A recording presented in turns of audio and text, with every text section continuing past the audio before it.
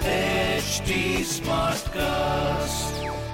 You are listening to a Mint production brought to you by HT Smartcast.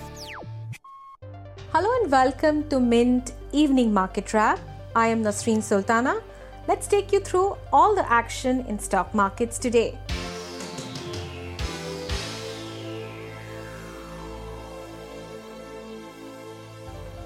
Indian markets gained on Friday amid widespread optimism after Reserve Bank of India announced measures to enhance liquidity and revive growth. As widely expected, the central bank maintained status quo in its key interest rates while keeping an accommodative stance on the monetary policy review.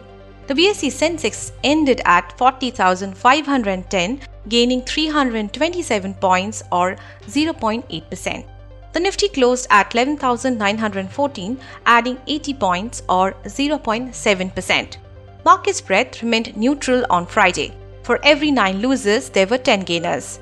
Among sectoral indices, bank, IT and infra gained, while FMCG, auto, metals and pharma were down.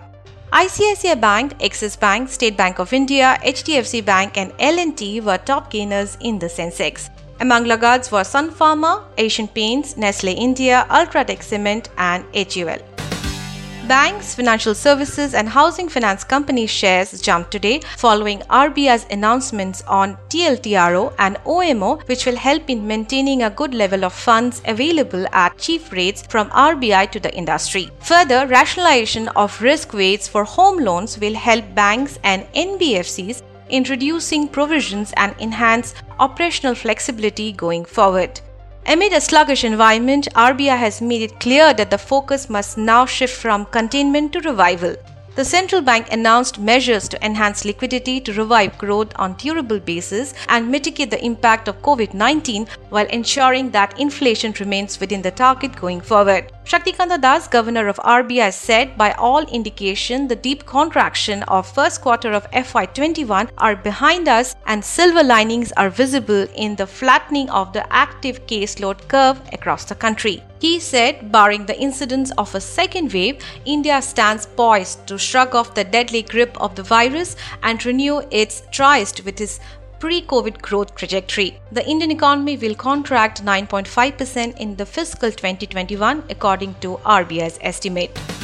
Russia is all set to register its second coronavirus vaccine on 15 October, vaccine developers said on Friday, according to a Reuters report. Developed by Vector State Research Center of Virology and Biotechnology, the experimental vaccine has recently completed its early-stage human trials. The Airports Authority of India has given Adani Enterprise time till 12 November to take over the management of 3 privatized airports of Ahmedabad, Mangaluru and Lucknow due to the ongoing COVID-19 pandemic, Ministry of Civil Aviation said in a presentation on Thursday.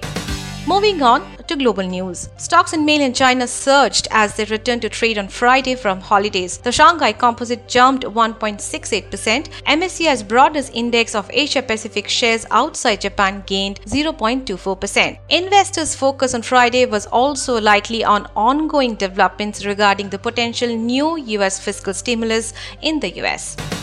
In other asset class news, Indian rupee touched 1-month high at 73.03 before closing at 73.15, up 0.13% against the US dollar. The US dollar index was at 93.37. Oil prices were lower in the afternoon of Asian trading hours, with international benchmark Brent crude futures down 0.3% to $43.21 per barrel.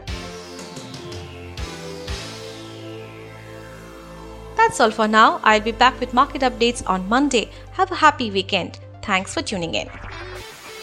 This was a Mint production brought to you by HT Smartcast. HT Smartcast.